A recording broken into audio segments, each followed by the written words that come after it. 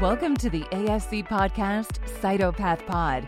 Join special guests to highlight ASC activities in cytopathology education, advocacy, and research.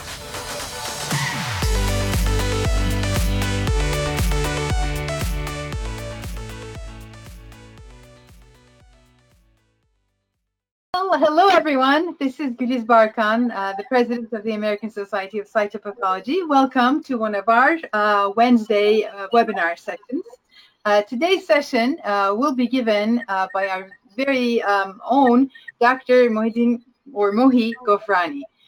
We're very lucky to have him speak, and today's talk will be about the smartphone applications, which is a very important topic. These days we do everything from our phones. We pay bills, we attend meetings, all sorts of things. And today will be a great day to learn about what can we do in terms of using the smartphones in the world of cytopathology. So let me introduce Dr. Ghofrani to you. Dr. Ghofrani is Assistant Medical Director for Laboratory Services and the Director of Cytopathology and Women's Health at Peace Health Southwest Medical Center in Vancouver, Washington. He earned his medical degree in Tehran, followed by a residency in anatomic and clinical pathology and fellowship at Yale University. Dr. Ghofrani has subspecialty in training in breast and gynecologic pathology, in addition to cytopathology. He holds an MBA with a focus on healthcare from George Washington University and is board certified in clinical informatics. He does have a lot of accolades, as you see. He has served as the president of the Washington State Society of Pathologists, the president of the Oregon Pathologists Associations, the vice chair of the College of American Pathologists Cytopathology Committee, and for us in the ASC world, he has been the chair of the Budget and Finance Committee, one of the very important committees, and he currently chairs the App Development Subcommittee for the ASC Product Innovation Committee, so important committee there too. He is a trustee of the American Board of Pathology, and he chairs the Anatomic Pathology Test Development and Advisory Committee. A lot on his plate, and yet he's young and dynamic, and I can't wait to learn about these smartphone applications. Take it away, Dr. Ghofrani. Well, thank you very much, Dr. Barkan, for that kind introduction, and thank you for calling me young. Allow me to share my screen for a moment.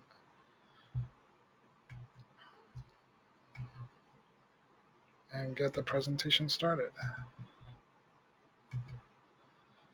So, as Dr. Barkan mentioned, we're going to be talking today about smartphone applications in cytopathology. I'm going to be talking about many different commercial hardware and software products, but I have no financial relationship with any of them that could constitute a conflict of interest. Here are the objectives for our talk today. First, we're going to provide a brief update on the use of inherent smartphone capabilities in cytopathology. Second, we'll talk about reviewing a few cytology-specific smartphone apps, and then we'll discuss some potential regulatory considerations as it pertains to FDA oversight of smartphone applications in cytopathology. Now, as you all know, we've come a long way from the 1960s when being able to carry a phone in our pocket was a futuristic concept. These days, smartphones not only fit in our pocket, but function as so much more than a simple telephone. There are a wide variety of factors that come into play when deciding on purchasing a cell phone. Obviously, there's the cost consideration, but also brand recognition and word of mouth are important factors that influence our choice. If we want to get into more technical details, factors such as hardware features, type of operating system and user interface, the software apps that are included and available with the phone, and the network technology. For example, does it support 5G or not? They may be important to us. And finally, there are some factors that take the decision out of our hands. For example, my workplace may limit the range of possible options for purchasing a cell phone for the department based on the phone security features and the wireless carrier's coverage area or special arrangements that already exist between my workplace and those companies. Currently, there are two smartphone operating systems that dominate the smartphone market. One is iOS by Apple, that is the operating system that runs iPhones. iPhones are known to have a more uniform, accessible user experience, and they're considered to be more private and secure, which is in part due to Apple's strict oversight of their App Store. As you probably heard CEO Tim Cook's court testimony a couple of weeks ago. This tighter oversight has naturally led to higher quality of apps designed for iPhones. Also, since Apple not only makes phones, but also desktop computers, laptops, tablets, even watches, there is a sense of continuity of experience if you have multiple Apple hardware devices in your home. So, for example, you can start working on a document on your phone and then switch to your iPad and pick up where you left off. Or you can use your Apple Watch for security access to your MacBook. And finally, third-party manufacturers seem to have built more accessories for iPhones compared to other smartphone brands. The other major smartphone operating system is Android, which is technically open source, but is in effect, it's sponsored by Google. The advantages of Android devices include a wider choice of devices for different budget levels. There are more customization options, and Google's suite of apps and services is already built in to Android phones. Now, regardless of whether you have an iPhone or an Android phone, it's the apps that are installed on your smartphone that determine how you use it in your day-to-day life. So an app is essentially a computer program, according to its original definition, that runs on a mobile device like a smartphone or a tablet. And in fact, years ago, it was suggested that smartphones be called app phones to distinguish them from the less sophisticated earlier mobile phones. However, more recently, things have gotten a little confusing because the term apps is also applied to desktop application software. So, interestingly, while I was preparing this presentation, I came upon this piece of trivia that the word app was chosen as the American Dialect Society's 2010 Word of the Year. And just to show you how much this reflects the importance of apps in our modern society, here are some other words of the year. In 2012, it was hashtag. In 2014, it was hashtag Black Lives Matter. In 2015, it was the singular they. In 2016, it was dumpster fire. In 2017, it was fake news. And in 2020, it was, not surprisingly, COVID. So as I mentioned, the word app is increasingly being used for desktop applications as well. But for the purposes of this talk, when I talk about apps, I mean smartphone apps. So just as we have desktop web browsers, we also have web browsers on our smartphones. The difference being that the display of the text and graphics is optimized for the smartphone's smaller screen. And then there are native apps that are specifically designed for the particular smartphone platform to make optimal use of that specific phone's hardware and software features. So in addition to the apps that commonly come pre-installed on most smartphones, there are many generic apps that, although they haven't been designed specifically for cytology, they can be used in that context. So one such example are social media apps that can be used not only for cytopathology education, but also for networking and for better understanding what's going on in our professional community. And here I'd like to take the opportunity to put in a plug for the ASC and ask, if you haven't already, to follow the ASC on your preferred social media platforms, be it Facebook, Twitter, Instagram, or LinkedIn. Another fun way to not only learn some cytopathology, but also on a more personal level, get to know the leaders in our field, is to subscribe to Pathology and Cytopathology podcasts. And here I want to give a shout out to Dr. Barkan, who under her leadership, the ASC has started its own podcast called Cytopath Pod. And I highly recommend subscribing to this and the many other wonderful podcasts that are out there They're both very informative and very fun to listen to. Another generic app that is available for virtually every smartphone is YouTube, which if you are watching this webinar, you are probably already familiar with. Once again, the ASC has a channel here. It's called Cytopath 1951, and it has hours of useful content. These video clips could be as short as a couple of minutes to close to an hour and a half long, so you can easily fit watching or listening to them in your daily routine. And here you can see on the screen some of the topics and video clips that have been put on the ASC channel. Now, one of the most popular features of today's smartphones is the built-in camera. And sometimes people even choose their smartphone based on the quality of the camera hardware and its software features. So just as we can hold up our smartphone camera to capture that perfect scene, we can use it to capture a certain microscopic field of view by holding it up to one of the microscope's ocular lenses. Now, being able to hold the smartphone at the right position and hold it steady long enough to take the photo takes some practice. You can eventually take a few snapshots that, with some cropping and adjustments, can be used for on-the-fly sharing. But if you want to use your smartphone as an alternative to an actual camera mounted on the microscope, it's best to use a smartphone microscope adapter, preferably on the second head of a microscope. These adapters may be adjustable models like this one here that attaches to one of the microscope ocular lenses, and you can see with moving those brackets up and down, you can place the phone on the tray and adjust to the size of that phone so that the phone is firmly in place. And once you find that sweet spot where the phone needs to be positioned so that it can get the ocular lens right in front of the camera lens, then you can start taking pictures, photomicrographs.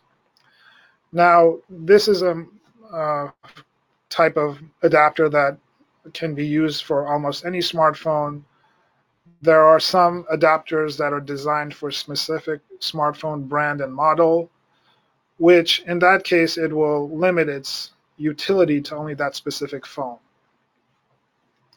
But either way, once you find an adapter that can accommodate your smartphone, it becomes much easier to take better quality photomicrographs using your phone. There are also some adapters that can not only be adjusted to your particular smartphone, but also they attach to both oculars. So they provide a more stable mount on the microscope. Now, all of these adapters can be used not only for taking snapshots, but also for capturing video, microscopy clips, which would be virtually impossible using the manual method of holding your phone up to the microscope. You can move around the slide, change magnifications, zoom up and down. You can imagine with some editing how useful such video clips can be in preparing educational slide seminars that can be uploaded to the cloud and made available to a worldwide audience. Now, up until a few years ago, there were only a handful of manufacturers that made smartphone microscope adapters. But now, if you search online, there are so many there that it's impossible to present a comprehensive review. So if you're interested, I would just recommend reading the reviews of these products and choosing one that you think would best meet your needs.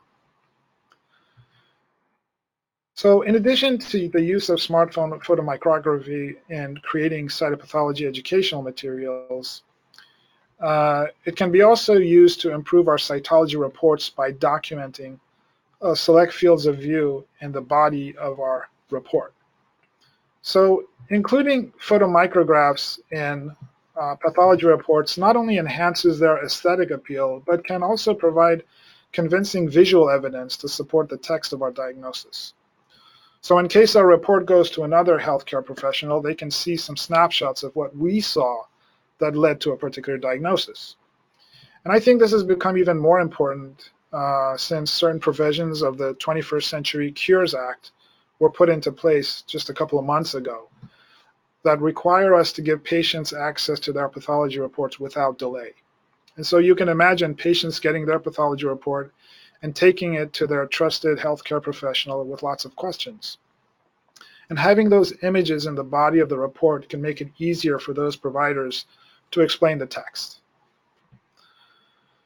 Finally, smartphone photomicrography can be used to facilitate teleconsultations.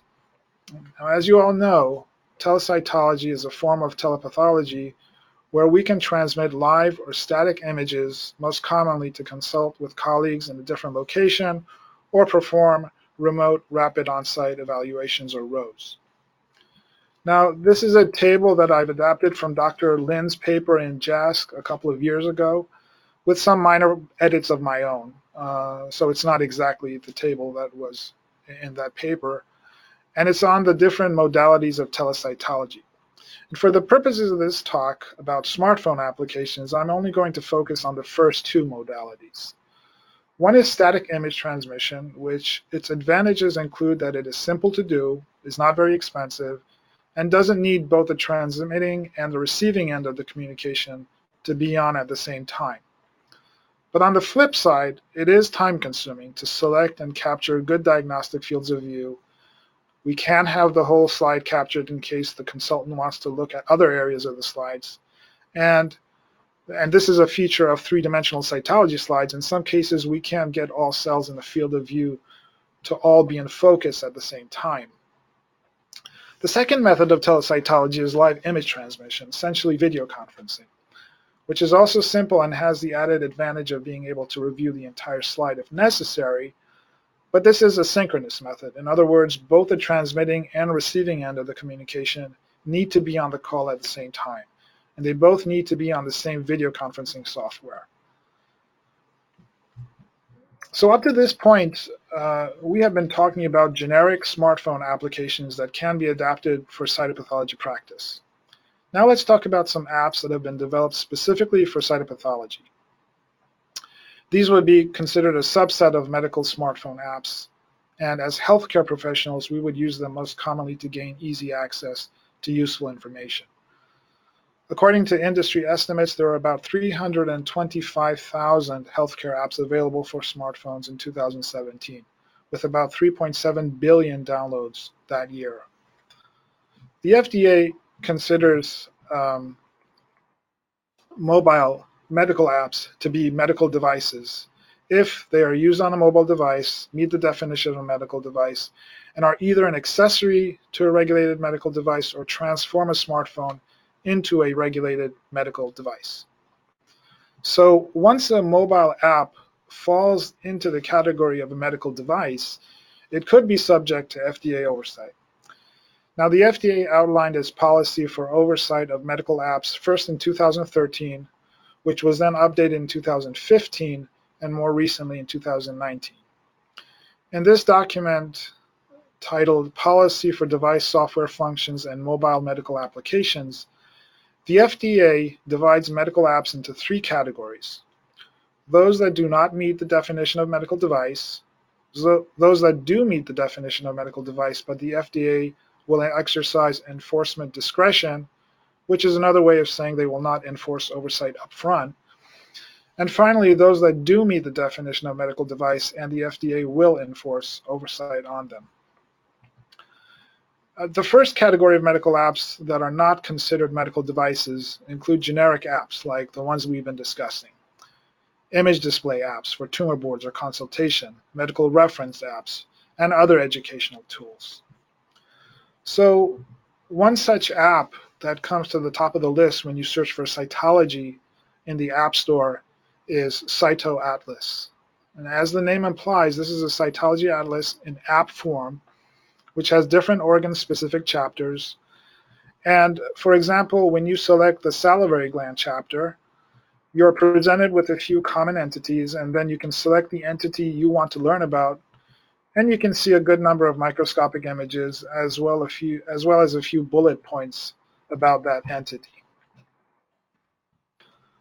Another cytology app is SlideWise, which is sort of like a flashcard game where you are presented with a number of GYN cytology images, and if you think it's HCIL, you swipe right, And if it's not HSIL, then you swipe left.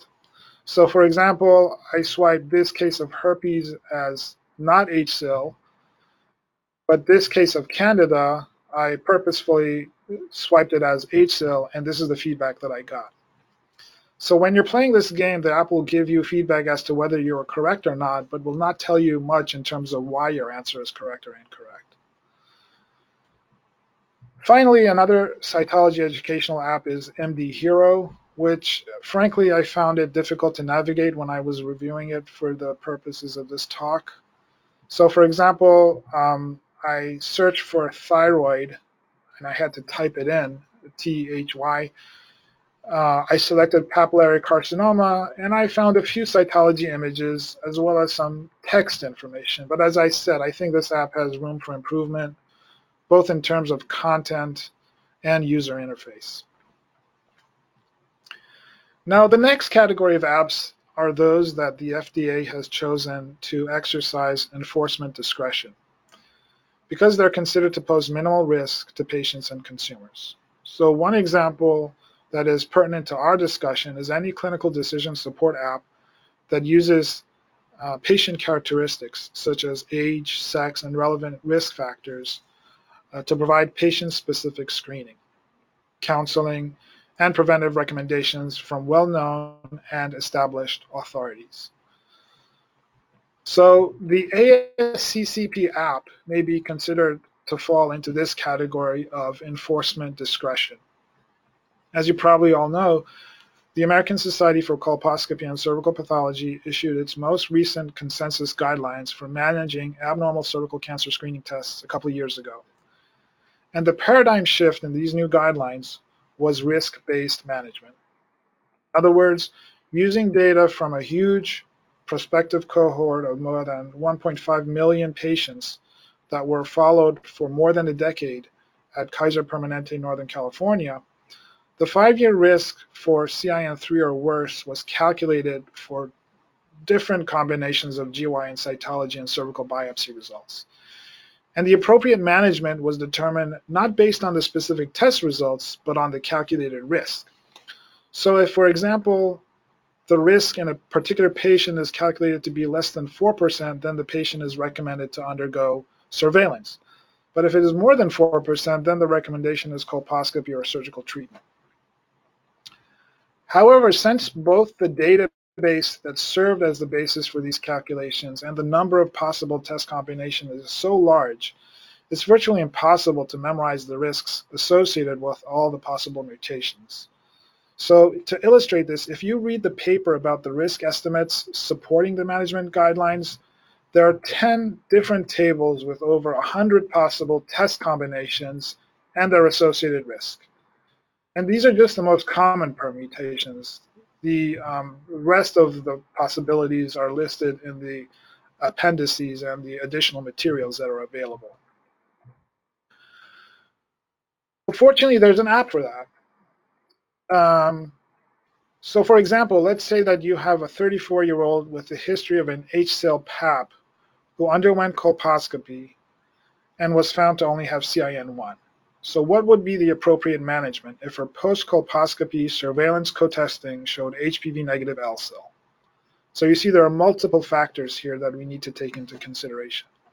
One way that you could find out what this patient's risk is to search through the tables in that supplemental paper that I talked about in the previous slide and find this particular combination of test results in table 4B and see that her risk is 1.3%. Therefore, the appropriate management would be 1-year follow-up. But in the ASCCP app, you can select the same patient scenario. You can say that you're looking for management of results during post-colposcopy surveillance. You enter the patient's current testing that shows it's HPV-negative LSIL. You indicate that her previous colposcopy was CIN1 preceded by HSIL. You make sure you've entered the test results correctly in a summary screen. And then you arrive at this screen, finally, where it shows the same recommendation we saw in table 4B, that the appropriate management is 1-year follow-up because the 5-year risk of CIN3 or worse is 1.3%. Finally, the third category of medical apps are those that are considered medical devices and pose enough of a potential risk that they will be the focus of FDA regulation. And one example that is mentioned in the FDA document is an app that analyzes an image of a skin lesion using mathematical algorithms and provides the user with an assessment of the risk of the lesion. Applying this example to cytopathology, you can imagine any AI-based apps that are developed in the future that use cytomorphologic features to suggest a diagnosis could be the subject of this kind of oversight, and I think that's a good thing. So to summarize, we've seen that there are many generic smartphone apps that can be used in cytopathology to promote education and professional networking. There are several smartphone microscope adapters on the market that provide a low-cost option for photomicrography and teleconsultation in cytology. And finally, most current cytopathology apps do not meet the definition of medical device, or they only pose minimal risk to consumers. But we should keep in mind that more sophisticated cytology apps may be subject to FDA regulation in the future. And with that, I'd like to thank you for your attention and would be happy to take any questions, either on the live chat or you can send me by email. Thank you. Well, thank you very much, Dr. Ghofrani. That was a very nice overview of what is going on in the world of the smartphone applications. So I actually have a couple of questions, and what I was thinking also to remind our listeners to type in, since they're listening to this now, they're listening on our YouTube channel. If it's on the day that it's aired, which would be June 9th, they can actually type in the question there, and we will be able to give an answer live. If not, if they can still type it there, or if they can reach out to you at your email, that would be another possibility to get the answers. So just a couple of questions here and there. So come July, our new group of fellows will be starting. If a new fellow or a new resident who's interested in cytology asks you, which of the smartphone applications do you recommend? What is your answer? So of those that we discussed, I think CytoAtlas is a good resource. Introduction to cytopathology. It has the different entities, most common entities that are encountered during a cytopathology rotation. And it has both text information and images. It hasn't been updated for a while, but I think the principles haven't changed much in the past few years. So I would suggest that as someone who is being initiated into cytopathology, that would be a great place to start. Sounds good. So, for instance, for people who are savvy or very much into teaching or something, and they wanted to come up with an app themselves, they have an app idea. What is the, how shall I say, how to formulate an app, or maybe the life cycle of an app? What does one do if they're interested in something like that? And I ask this because I know you have developed an app before. Yeah. And I'm sure it wasn't that easy, but what are the ideas and how do you approach this? Well, as you mentioned, I do have some experience in this, and I think one of the main elements is you want to have an interest in computer programming and developing software. And once you have that interest, it's pretty easy to start the path on developing your own apps. There are various resources, books, courses available for developing apps, both for the iPhone and for Android phones. As I said, since there's tighter control on the App Store for Apple, it's usually a more streamlined process to learn developing software for iPhones, but you can also do it for Android, especially if you have any computer programming experience. And if you don't have any experience at all, but you have a great idea, there are various resources where you can get in touch with software developers, and you can contract with somebody. You just explain your idea. It's great to have storyboards, or in other words, write down how you would like the screen to look at on a piece of paper, these are the different screens. This is how you would like the navigation buttons to work, how you would go from one screen to another, what selections you'd have to enter. So just developing that idea on a piece of paper and showing it to the developer and working with them through the development process, that's another way that you can bring your app into reality if you don't have any computer programming experience or the time to do it on your own. And speaking of time, I think that's one important aspect to consider. For example, you mentioned the apps that I developed. I developed those apps, I think it was like 6 or 7 years ago, but I never had the time to maintain them. So as guidelines evolved and became updated, I didn't have the time to update my apps accordingly. So that's why I took them down from the App Store. So if you want to get onto this route, it's great, but also it would be good if you could think of it in the long run that you want to maintain and support your app so that it can keep up with the times. That's an important thing. So it's more than a solo person job, it's more of a team kind of approach. Exactly. That needs nourishment along the way so that it's updated and well kept and that sort of thing. That sounds good. Yes. Now, in your other role, since you are, the AP cluster board of pathology test development committee chair, I don't know what the board feels about this. That's a whole separate issue. But are there any apps that the residents could use? I mean, they're on their phones the entire time, and they're getting access to information this way. Wouldn't it be nice if there was a smartphone app that they could review some of this material, on their way into work on the bus or something like that? Does this exist? So we talked about reference books. Many of those references are available not only as ebooks that you can view on your tablet or on your computer, but even you can look at them on the screen of your smartphone. Also, many of the journals have portal latest issues of the journals on your phone, and listen to podcasts that are summarizing the results of those articles, or maybe journal clubs, things like that.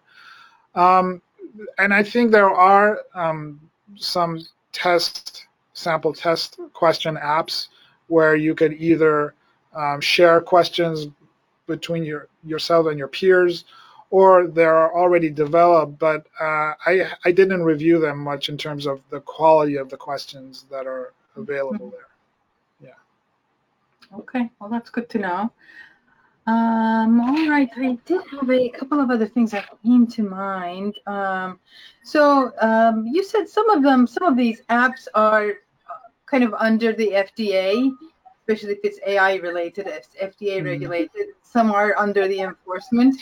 Who decides this? Is there an application process when somebody applies and then it goes through the FDA who says, I'm not interested, or yes, I am interested, or how does this go? Who decides? So I'm not the expert on the regulatory aspects of it, but the document that I mentioned that was issued by the FDA, they have a whole list of different examples of apps that could potentially fall in one of those three categories. So if the app that you're thinking of designing falls close to one of those examples, you can pretty much have your answer. If it falls into the first two categories, in other words, if it's not considered a medical device, or if it could be considered a medical device, but the risks that are posed to patients and consumers is so minimal that the FDA has decided to exercise enforcement discretion, then you don't need to submit it to the FDA for them to decide. But if, as you mentioned, the AI-based applications, since there's a lot of, since it's going to be making a recommendation for the patient's treatment or diagnosis, there is a higher level of risk, especially if the algorithms that are developed are faulty for whatever reason. And so those more sophisticated apps, it's better to submit them to the FDA, and then the FDA will tell you then, well, yes, this is something that should be subject to our oversight or not. I see. So be on the cautious side if it's really related to direct patient care is what you're saying there. Yeah. Okay. Yes. Now you did say there's all these different kinds of mountings on the microscope, and I'm going to ask that. I mean, it happens in every other day. Maybe there's a new site in the hospital that gets added as an FNA location, and sometimes due to economic reasons, people are having difficulty getting the cameras for each location. But everybody runs around with a cell phone. You can easily get a $50 or $100, whatever it may be, mounting. What should one look into when they are purchasing some mounting device? What would be helpful if you haven't bought anything before, and if you're just listening to this conversation now and they're saying, yeah, maybe I need it, but what should I look for? What would be your answer for that? So there are two types of these smartphone adapters that I've seen. One is the type that only attaches to one of the ocular lenses, and there's another type that attaches to both. And the ones that attach to both, I've found them to be more stable and easier to install. And especially if you're going to put it like on an FNA cart where you're moving it around, you want to have something that's stable. So one factor to look into is, does it mount on one ocular lens or both ocular lenses? The other is that you might have a cell phone that you're using in the workplace right now, but you never know what you're going to be doing in the future, what other brand or model you might be using. So it's best to look into a smartphone adapter that is adjustable, designed for a specific brand or model. So in case you decide to switch out the smartphone that you're using for this purpose, you can easily use the same mount for that. That's good. Yeah, you're right. I mean, if you switch from an iPhone to an Android or something like that, would it still hold it in place? That sort of thing. Right, yeah. And typically, what are the prices of these equipment? So when I did this review a few years ago for the ASC, the price ranges was about like $60 to close to $100. But in my recent search, the prices had dropped significantly. So you can find, I think, a decent one under $50. Really? Okay. Yeah. That's good to know. Okay. Well, very nice. Thank you. Is there anything else, parting thoughts from your side? Any other thoughts? No, what you mentioned about what do you do if you have an idea, I think that's a great segue and suggestion. So I would invite anyone who's listening and watching this webinar, if you have a great idea for developing an app, and if you want to develop it yourself, or if you want to contact a contractor, but maybe you could contact the Product Innovation Committee of the ASC, and we could maybe consider and see if it's something that the ASC could sponsor. That sounds good. Another plug-in for the ASC. Perfect. Thank you very much. And for that, you could always, email whoever's listening. You can email Cytopathology, our website. So that would be, Beth, if you're listening, that's cytopathology@cytopathology.org, I think is our email. But if that is incorrect, Beth can correct me there. It's asc@cytopathology.org. asc@cytopathology.org. Okay, that sounds good. Now we have a contact information there too.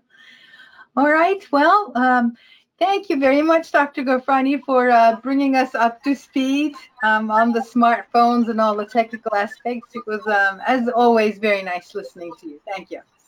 Thank you very much. Appreciate it. Thank you. Thank you for listening to CytopathPod.